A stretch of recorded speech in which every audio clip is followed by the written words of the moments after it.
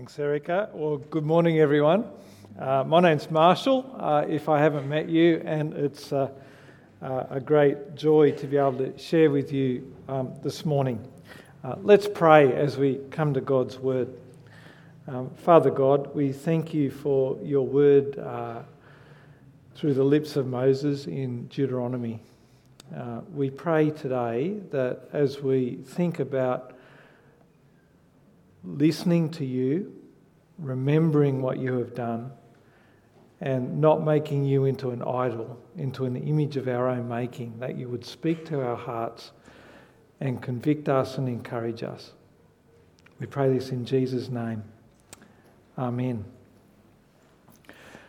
When Julie and I first went to Taiwan, one of the first things that we did was we went to the local temple to learn about how the locals worshipped. And we found a very enthusiastic man to give us a tour. He was very proud and excited to show us the new god, the new idol that they were building in the temple. Here's a picture of it. As you can see, it was a god who had a human appearance. And he went into a great deal of detail to describe to us how it was made of a layer of plaster, first of all, then several layers of plaster, and then a layer of metal over the top, and then finally a layer, the yellow stuff there is actually gold that was put on over the top. It was very expensive. Took a long time to make, and it cost thousands of dollars, and was paid for by donations of the worshippers of that temple, of that community. What really impacted Julie and I was how futile it all was. Here was a God designed by humans, shaped and crafted by people, and then when it was finished, those same people turned around, bowed down, prayed to it, and worshipped it. This God of metal and plaster. Now, this may seem ridiculous to us, but for many of us, that's the tradition of our families. And some of us might still have parents or families, relatives, who still worship idols. And for the Israelites in Deuteronomy, it was a very real temptation, because their God, the Lord, who took them out of Egypt, is dangerous and demanding. He is a consuming fire who demands their total allegiance. But an idol, on the other hand, is safe. An idol can be controlled and manipulated. It can be put in its place.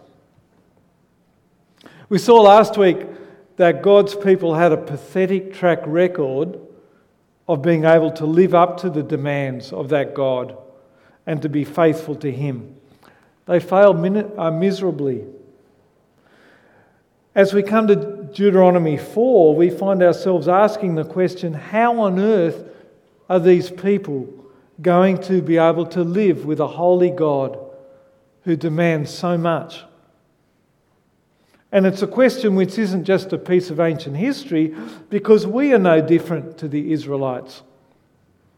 We are also just as prone to making God in our own image and worshipping a God of our convenience rather than the living God who demands our whole life. Last week we saw with Pastor Pete the first 3 chapters of Deuteronomy.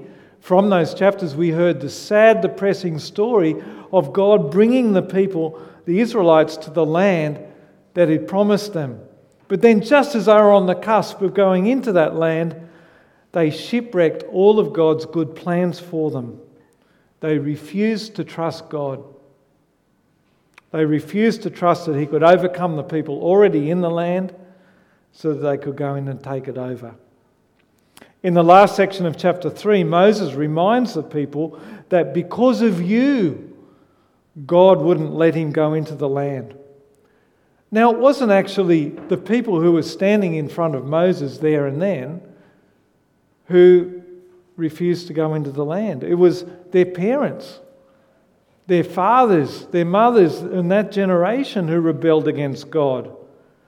But Moses is making a deliberate point here. He's telling the people right there listening to him that you are just the same as your parents. You are rebellious, sinful people who, left to your own devices, would have done exactly the same thing and would never trust God and what he tells them to do. And that brings us to the question that chapter 4 answers. How can God's people ever succeed into going into the land and living with God as his people? Their track record was abysmal. How on earth could they expect to get it right this time? And Moses' answer is that the way to live in the land with a holy God is to do three things. And there are 3 points today. Number 1, to listen to the God who speaks. Number 2, to not forget but to remember the God who chose you in the covenant. And because of that covenant, number 3, don't turn away from the living God. And don't worship a god of your own making. Don't worship an idol. Chapter 4 moves from Moses' recent history lesson of the failings of the Israelites' parents in coming to the land to landing well and truly in the present. And he starts off in verses 1 to 8 by telling the people that to avoid the mistakes of the past generation, they are to listen to the God who speaks. Have a look at verse 1 with me. Now, Israel, hear the decrees and laws I'm about to teach you. Follow them so that you may live and may go in and take possession of the land the Lord, the God of your ancestors, is giving you. Notice that it's by following, listening and doing God's laws by obedience that two things will happen. Firstly, they'll find life. Having life is wrapped up with living with God as his people and enjoying his blessings, thriving as his children. Secondly, verse 1 says that when they follow God's laws, they'll inherit the land. Notice the end of verse 1, the land that the Lord, the God of your fathers, is giving you. Whenever we come across that term in the Old Testament, the Lord, it's a very specific term that represents the special relationship that God had with his people Israel. It's the name that God used when he spoke to Moses out of the burning bush, which was the beginning of the story of the Israelites being rescued from Egypt. It's the name God uses when he makes a covenant with Moses at Mount Sinai, when he gives them the law, when he establishes that relationship as their God and with him as their God and with them as his people. And whenever God refers to himself as the Lord, he's reminding his people that he is their God and they are his people. They are his special possession. Now, why am I telling you all this? Well, here's the point. Moses here is making a very clear connection between the covenant, the promises that God makes with his people at Mount Sinai, and God giving them the land. You see, the land was a lasting reminder of God's presence with his people.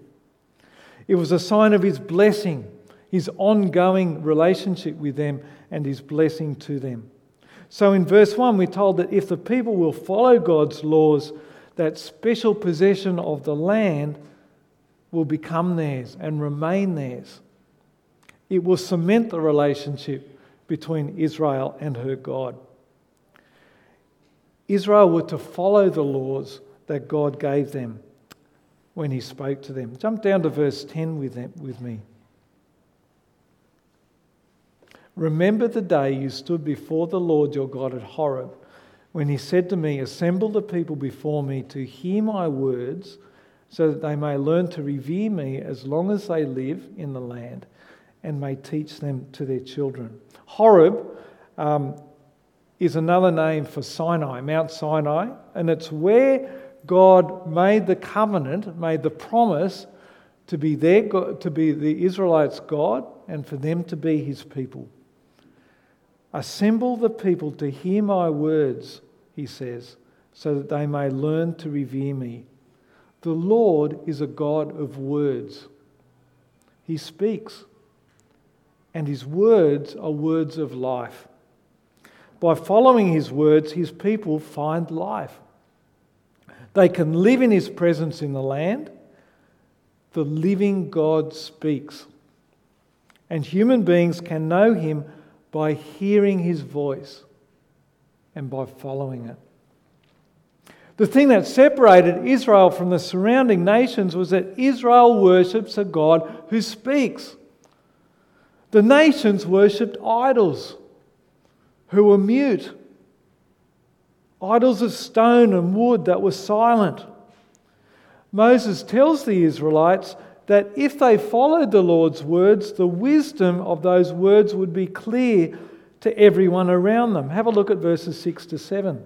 Observe them carefully, for this will show your wisdom and understanding to the nations who will hear about all these decrees and say, surely this great nation is a wise and understanding people. What other nation is so great as to have their gods near them the way that the Lord our God is near us whenever we pray to him?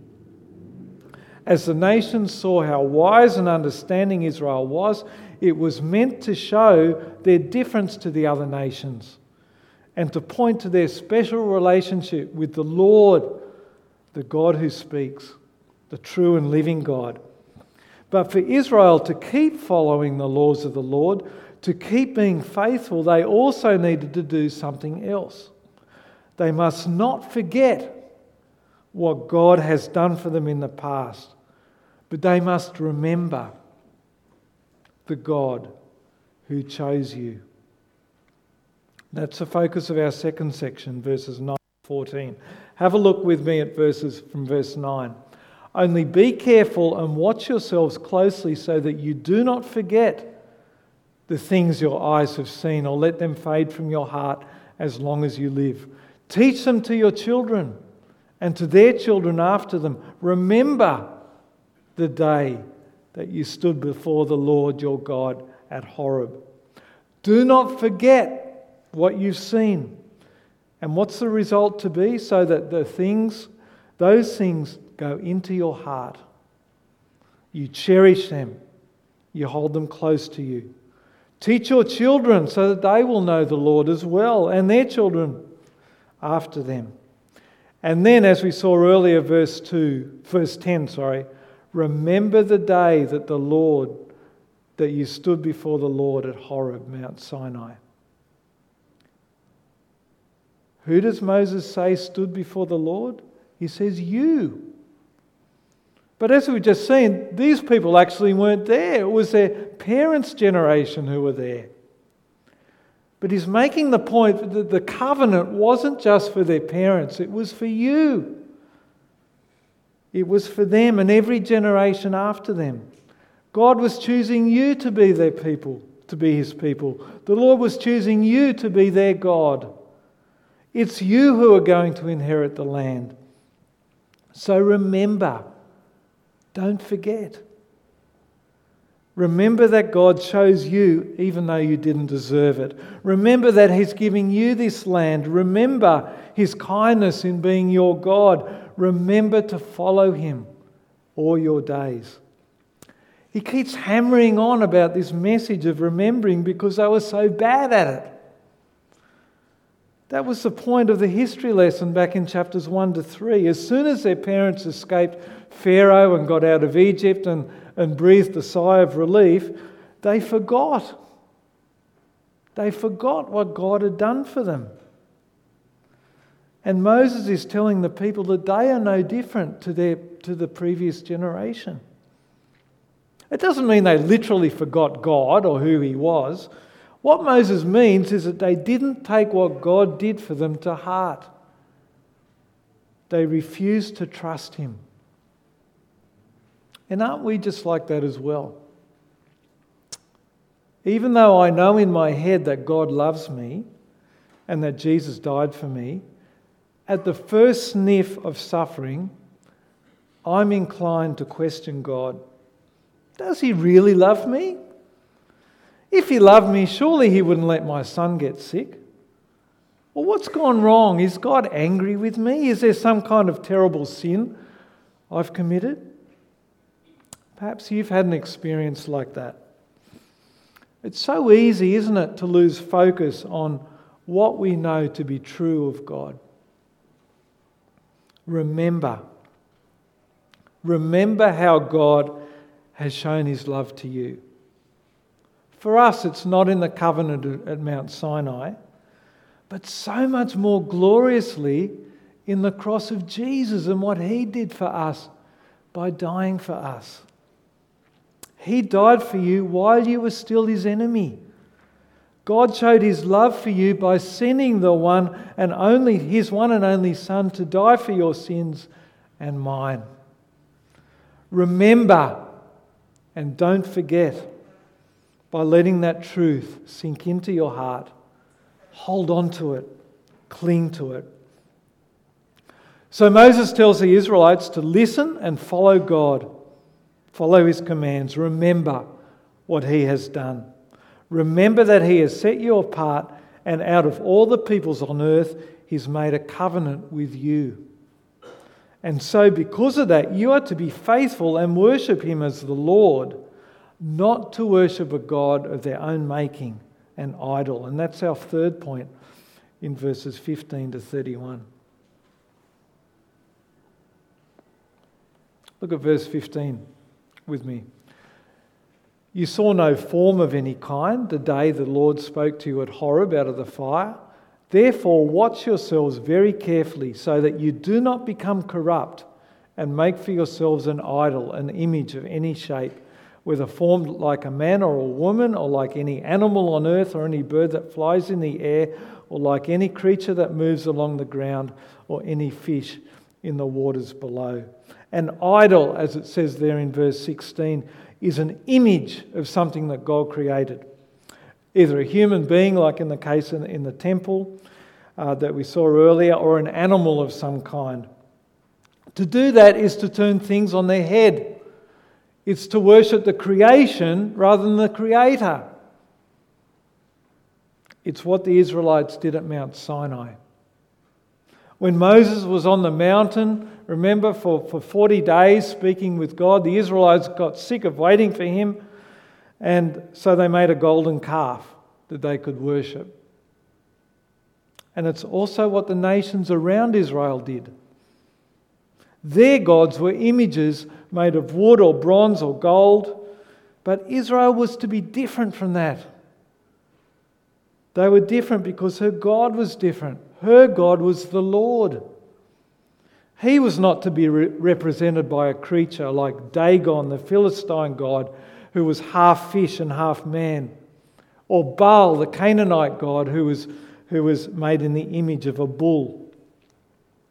The gods of the nations were idols that had to be carved and shaped, manipulated and put in their place. But how is the Lord described? Look at verse 15. You saw no form of any kind the day the Lord spoke to you at Horeb out of the fire. And then in verse 24, for the Lord your God is a consuming fire, a jealous God. The Lord is not like the gods of the nations. He can't be shaped into an image that we want him to be. He can't be controlled. He is a fire, a consuming fire. We saw in the recent bushfires in the states north around Rapville how dangerous a fire can be. You probably saw in the news that over 40 properties were destroyed in that fire. When it was at its worst, when the elements were against the firefighters, there was nothing they could do. There was no way they could control that fire or put it out. They just had to wait for the wind to change and for conditions to improve. The Lord is a consuming fire who cannot be contained. There are three characteristics about the Lord that this passage brings out. Three things that set him apart from the idols. Three reasons why the Israelites were to give their undivided loyalty to him. Number one, the Lord is a God who speaks. Number 2, the Lord is a God who relates. And number 3, the Lord is a God who demands. So number 1, the Lord is a God who speaks. He makes himself known through words, as we said before. He showed himself to Moses. He made a covenant with his people. He communicated to them through the commandments and showed them how to live, all through words. He is the living God who spoke out of the fire. And the words he speaks are powerful words. By his words, he brought the stars into being and set the sun in place. By his words, he brought the plagues that were a judgment on Pharaoh and the people of Egypt. By his word, he parted the sea and delivered his people through it and judged the Egyptian army. That's the God you are to worship, says Moses. But the idols, they cannot speak. They are mute. They cannot make themselves known. They cannot communicate their desires to the people. They have no power to save. How foolish it would be to turn away from the living God and to a piece of wood and worship it. But the Lord, he is a God who saves. And that's our second point, which leads us to our second point. He is a God who relates. He created human beings so that they could have a relationship with him. He is a God who loves, who chooses a people who aren't worthy of love, but he loves them anyway. He makes a covenant with them and binds them to himself. He made the Israelites his own. He saved them and delivered them from slavery. He loves his people and he expects love and loyalty and total allegiance in return. Which is why Moses warns against idolatry. It's breaking faith with our Creator. It's treason. Be very careful to stay faithful to the God who saved you, says Moses, and not might make idols, because again, look at verse 24. For the Lord your God is a consuming fire, a jealous God.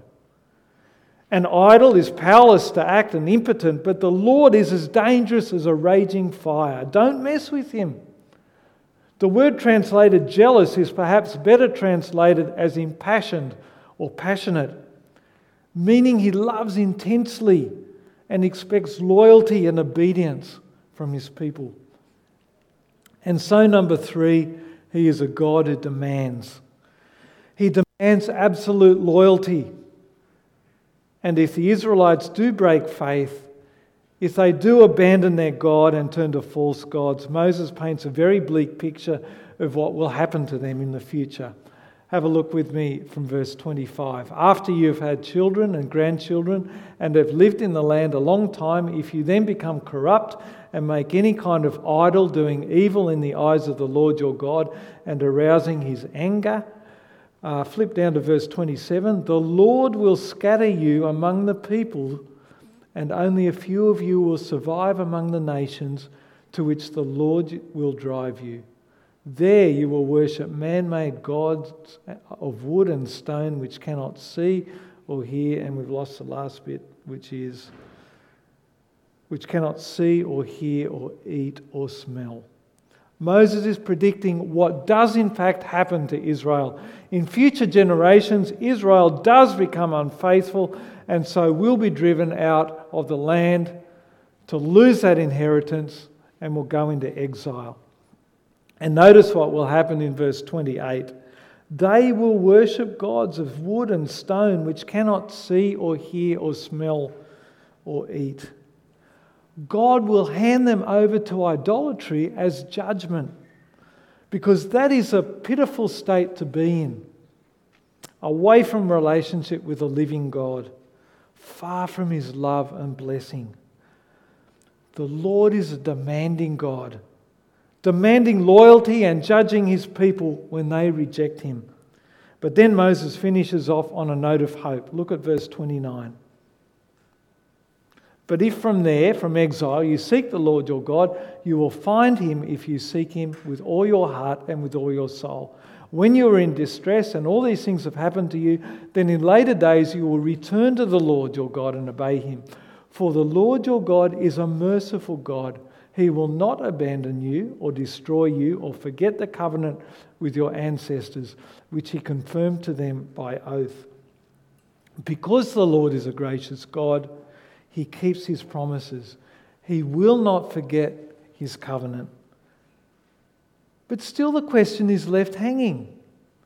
How are these people going to respond? Are they going to fulfill their part of the bargain? Or will Moses' warnings of exile be the final word? It leaves a dark cloud hanging over Deuteronomy chapter 4. And they are left wondering, and we are left wondering, how can this people ever live with such a holy God, with this consuming fire who demands absolute loyalty? And we find that ourselves asking that same question, not of Israel, but of us. How can we live with a God who demands so much of us? Because if we're honest with ourselves, we recognise that we are just as prone to wander as the Israelites were. We are just as prone to worship an idol as they were. Now at this point you may be thinking, wait a minute, Marshall, surely you're not saying that we're in danger of going home from church and going to the local temple. Well, there are some temples in Sydney. Going there and worshipping a God like we saw earlier, bowing down before it. To which I will answer, no, I don't think we're in danger of that. But idolatry is about making God into our own image. An image that we create. Manipulating it, shaping it into something we want. And I think we do that all the time. When I'm confronted with a living God who demands relationship with him entirely on his terms, how do I respond? Too often, I try to manipulate God to my terms. Too often, I try to water down those demands, make them more manageable, and I strongly suspect that you do as well. And that is idolatry. We may not worship a stone god or an image in a temple, but when we manipulate God into something that we want to worship, it's the same thing. It's idolatry. Making God into an image that we can control. The Lord, the God of Deuteronomy, is a consuming fire. A God who refuses to be confined to a form or a place. The idols that the nations worshipped in the Old Testament were a human creation that were put in its place, wherever human hands chose to put them. And don't we do that all the time? Don't we try to put God in his place? Don't we try to compartmentalize God? Say to him, Lord, come and take control of my life, but only up to this point. My sexuality or my studies or my family, those things are my life. Don't come into that part of my life. You can have the rest, but just don't come past that point. Don't we subtly make God into an image that we create ourselves when we ask him to bless our ambitions for a successful career or a happy and healthy family and expect him to tag along with our plans?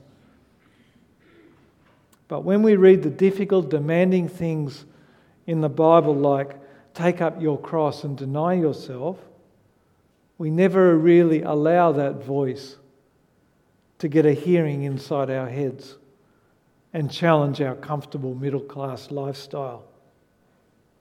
Now, I know that these words might come across as pretty strong, But I want to make it clear that I'm speaking to myself, first of all, because I know how easily these things come to me, trying to squeeze God into my own image, trying to manipulate Him, compartmentalise Him, mould Him into a God of convenience.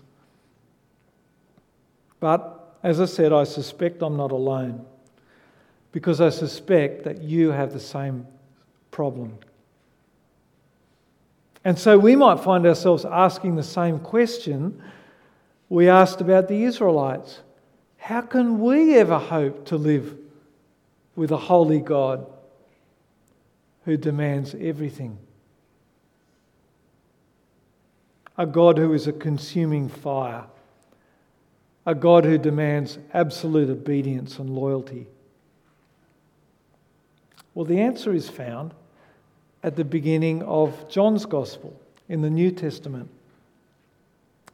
In John chapter 1, verse 14, we're told that the Word became flesh and made His dwelling among us.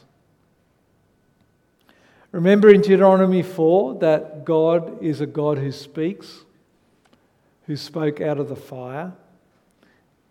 In John's Gospel, we encounter that same Word of God again. But this time, the Word takes on human flesh. He becomes a man like us. But unlike us, Jesus listened to His Father and was loyal to Him, even to the point of dying on the cross. He obeyed His Father perfectly. He refused to worship other gods. He refused to manipulate His Father, but was perfectly obedient to His will, even when that will led to Him going to the cross and dying. Jesus succeeded where the Israelites failed, and He succeeded where we failed. He perfectly obeyed the Father. He is our champion. He is our perfect representative. And finally, He died to carry our failure to obey the Father on His back. He died to take our sins, our rebellion, on Himself. He died for your sin and mine. He died to fulfill God's promise to the Israelites in the covenant with Moses. He died so that Israel could live with God and so that you and I can be His people and live with Him, not in the land of Israel, not in a physical land, but in something much better, to live with Him forever in the new creation, in a perfect world. Amen.